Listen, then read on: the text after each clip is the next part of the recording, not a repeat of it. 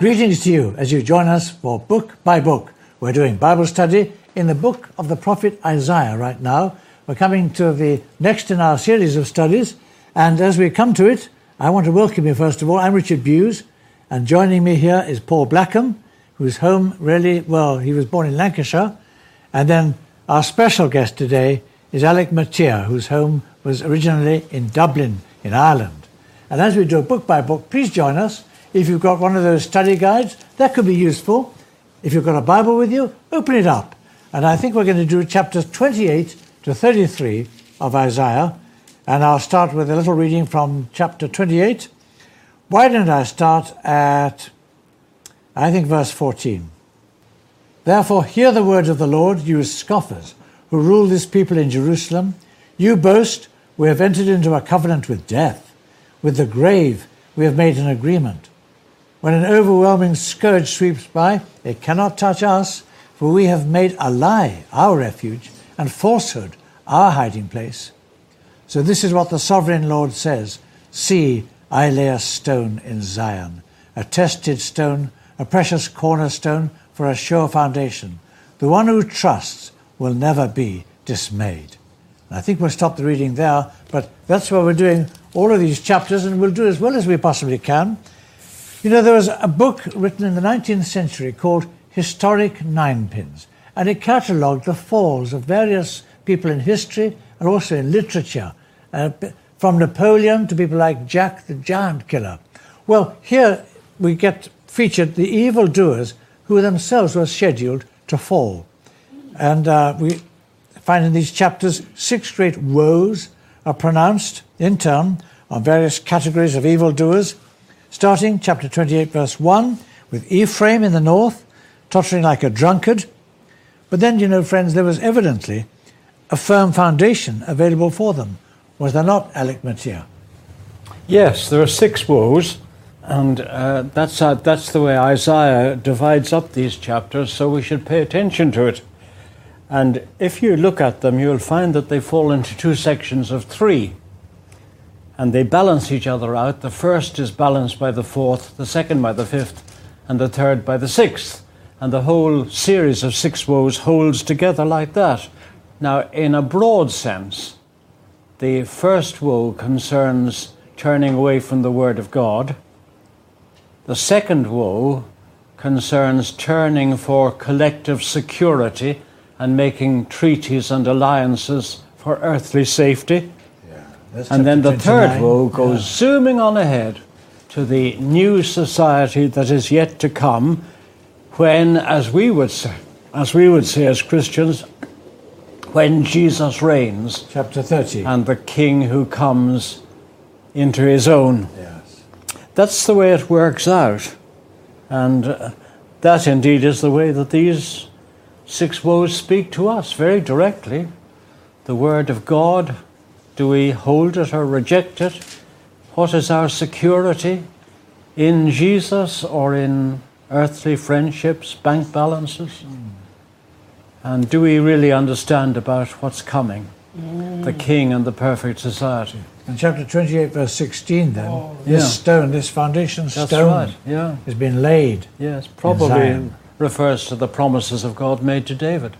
And it's quoted in the New Testament, isn't it? Specifically to... In 1 Peter. Which again is a good start for our study. Then actually, as we look on at chapter 29, looking south now at Judah, it seems to me from verse 13 that in some situations religion actually can be a person's weakest spot. Is that not so? Oh, it is. And this takes us back. Isaiah, this is something he likes to expose, the hypocrisy of religion, because we know we have to do with the living God. But in our sinfulness, we don't want to. No. So in the end, what we do is we'll invent religions and spiritualities and idols and anything in order to salve our consciences and make ourselves feel that we're being real and we're dealing with God, when of course we're running away from him and we're putting up barriers. Would you say that God is not very religious? Well, that's true. God's not religious at all. In fact, it's funny nowadays, people write books against religion. I often think, hey, that's nothing compared to the prophets. You should read. The prophets rage against religion more than anyone does nowadays, because they get at the fundamental stuff in a way. And this bit in chapter 29, verse 13, these people come near to me with their mouth, honor me with their lips, but their hearts are far from me. Jesus picks that up in Mark 7. The Pharisees come to Jesus and go, hey, hang on, why don't you do all those traditions and all that religious stuff? And Jesus really kind of goes, oh, you guys, you never change. It's always the same. And he actually says, Isaiah was right when he prophesied about you hypocrites. And then he quotes that very verse. These people honor me with their lips. Their hearts are far from me. They worship me in vain. Their teachings are merely human rules. And then Jesus says, you have let go of the commands of God and are holding on to human traditions. That's religion. It's just human traditions and human ways of doing things without actually engaging. And of course, the living God's there saying, come to me, find refuge in me. Forget all this religious rubbish, rituals, traditions, and ceremonies. What's the relevance of all that without the actual Lord God himself, who offers himself? No, you're right. I like that. God hates religion. Jesus is one of the least religious people you could ever meet. It's the religious people he's always arguing with. Yeah. And I mean, actually, any Christian worker has to guard against this hypocrisy of just going through the motions. It can happen to anybody, anybody at all. Then I noticed there's another woe, as you were reading earlier, you were mentioning earlier, chapter 30, woe to these obstinate children, you were saying, Alec. Well, God's people... Chapter 30, verse 1. 30, yes, verse 1. Then look at verse 11, begging the prophets to stop confronting them with the Holy One of Israel. What would lead supposed believers to think that way? Well, that title, the Holy One of Israel, is not quite but virtually exclusive to Isaiah.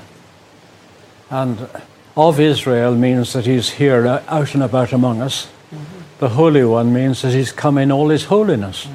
And that's what people didn't want.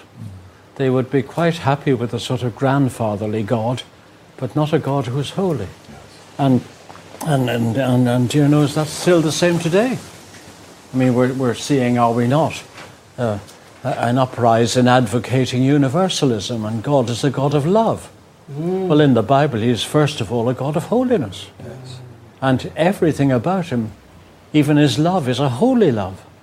And filled with that awesome holiness which is outraged by sin.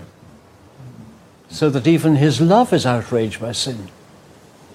And we've just lost, as the people in Isaiah's day did, we've lost the holiness of God. Wow, that's powerful. And there's they have that idea of this high wall which looks as if it's solid, but actually it's completely fractured and we're going to fall. And it's on its way, yeah. And so they're sort of like, oh yeah, we're all right with God, everything's fine. And he's like, no, you don't see. That's verse 13, isn't it? Yeah. It's cracked, bulging, and then collapses suddenly. And actually that's what happens often with false ways. They collapse usually when they go, boom, like that, very quickly. Yeah. It's alarming, it's very frightening. And for them, they were trusting in Egypt, isn't it? I love that bit where he goes, oh, Egypt, Rahab the do-nothing kind of thing in verse 7. So they think, oh, Egypt, that's where all the security is. And the Lord's like, nah, there's nothing. If you wanted to be rude, you could translate Rahab Big Mouth. Big Mouth. Yes, because Rahab was a kind of nickname for Egypt, wasn't it? Yeah. It means arrogant, boasting, blustering.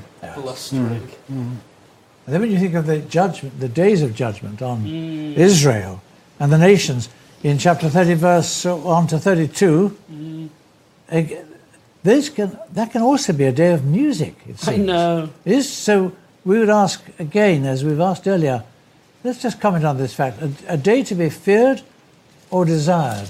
Oh, great theologian. I don't know, but I do see that in Isaiah, that there's this sense in which it's this terrible day where the holiness of the Lord comes. And of course, because all of us are caught up in our sin and arrogance and self-security and rottenness and religion, that means the end of all that. It's the end of the humanity in that sense. Everything must go. And so there's that sense which, it's a terrible day, it's a fearful day. And yet, for those who've abandoned that and trusted in the Lord and come to him for refuge, what a day of celebration. And it's the day to be longed for, the day of justice and compassion and love and holiness and righteousness. And I think the way it comes out most striking is in chapter 30, verse 32. Every stroke the Lord lays on them in his destruction, when his rod and he strikes down the Assyrians and shepherds, every stroke the Lord lays on with his punishing club will be to the music of tambourines and harps. So it's like as if there's a sort of rejoicing going on as the destruction is happening. And he brings together things that seem impossibly to go together. But when you understand that, that's a reference back to Passover night, isn't it? Passover night, of course. The night festival. And within the houses, as they feasted on the lamb, there was rejoicing in salvation and deliverance. But outside it was destruction. Outside destruction. And that you made the point in an earlier study how judgment and redemption have to go together. Yes. Yeah. And ultimately, when the believer sees, the whole apparatus of evil being dismantled in one day on that day, we should be jumping on the grave of Babylon. Oh, yeah. With thankfulness. Tremendous celebration. Extraordinary. I mean, from the uselessness of Egypt, that's mentioned often, and the certainty of Assyria's collapse, may we call it, in chapter 31, let's look at Isaiah's vision in chapter 32 of the king who reigns in righteousness, verse 1, and the Spirit, that's verse 9, poured out from on high. Those contrasts, they keep occurring, don't they, Alec? Yeah, that's right. Spirit poured out on high is verse 15. Yes, yeah, that's right. Yeah, yes, the king reigning in righteousness, princes, the way the king administers his rule. A man, the king will be a man. It's a man will be a hiding place from the wind. It's such a wonderful, wonderful picture of the perfect king, the foretelling of the Jesus king. At last we will have found a dictator who's worth living under. Wow. Yeah. And notice in 32, two things held together, not just the king and the Spirit, which of course is a very significant thing, but also the king and the perfect society. That just as the king reigns in righteousness, so in verses 5 to 8, yes, his people are at last expressing and honouring true moral values. So the two things go together, the king and the society. As John says, we are called to purify ourselves as he is pure.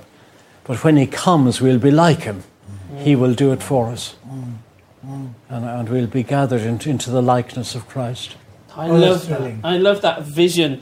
And I remember before we started this program, when we were just collecting our thoughts and we were thinking about hymns like the shadow of a great rock in a thirsty land, and all those ways in which that amazing sense of Christ, and how he place of shelter and all that, a cool place, all those things. I love that. Those great. There's those hymns that hide as my soul in a cleft of rock, in a dry and thirsty land. Is it Fanny Crosby? Fanny Crosby's great hymn. She wrote 8,000 hymns.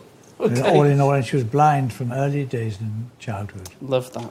Well, it's wonderful. And just glancing beneath the cross of Jesus, I fain would take my stand. The shadow of a great rock. Shadow of a mighty rock within a weary land. There's another one. A home within the wilderness, a rest upon the way. Friends, I'd like to see many of these hymns coming right back into our churches. Yes. They're so powerful and so full of content. Just glancing finally at chapter 33, the final woe, Paul. How do we see the righteous king bringing in a righteous society? Well, as we were hearing then, when we see him, we'll be like him, and he brings about a righteous society. Because in a way, people always think about patching up society. Like, oh, here's a problem with society. What we need is maybe a bit more investment or a bit more education or something. And you think, no, that isn't really, because the vision is something much bigger than that. It's a vision. He wants a place where there is no death, no disease. I mean, in verse 24 here of Isaiah 33, he wants to bring about a society where no one says they're ill. There's no sin and no illness. And we've already seen he wants no death either. This is a vision way bigger than any politician could ever even fantasize about. So he's wanting to do something where he wipes the slate clean in his judgment and gets rid of all the old. And that's that sense of rejoicing. When an old order that's rubbish falls down, the people do rejoice. It's like when the Berlin Wall fell and people rejoiced and got bits of it and everything. There was that sense of the old order's gone. It's fantastic. So he's going to do away with the old and bring in this new order. But I like the fact that he's the solution to it. Yeah. So in verses 21 and 22, it's not just that he brings in new administration or new policies. I like it in verses 21 and 22. The Lord will be our mighty one. It's him. It will be a place, broad rivers and streams. Verse 22, the Lord's our judge, our lawgiver, our king. He saves us.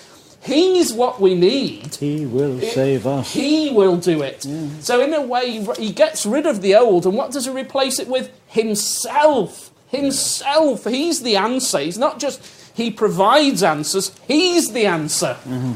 Yes. I lay a stone in Zion, a tested stone, a precious cornerstone. That's where we started.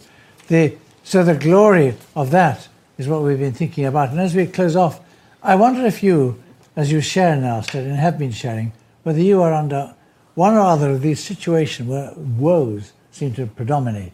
And we can take refuge in the fact that there is somebody greater than all of that. And that one day there will come that overturning of all the wrong things that we see, even if they're buffeting you right now. The judgment day will be the great at last of history. God bless you. God bless us all today.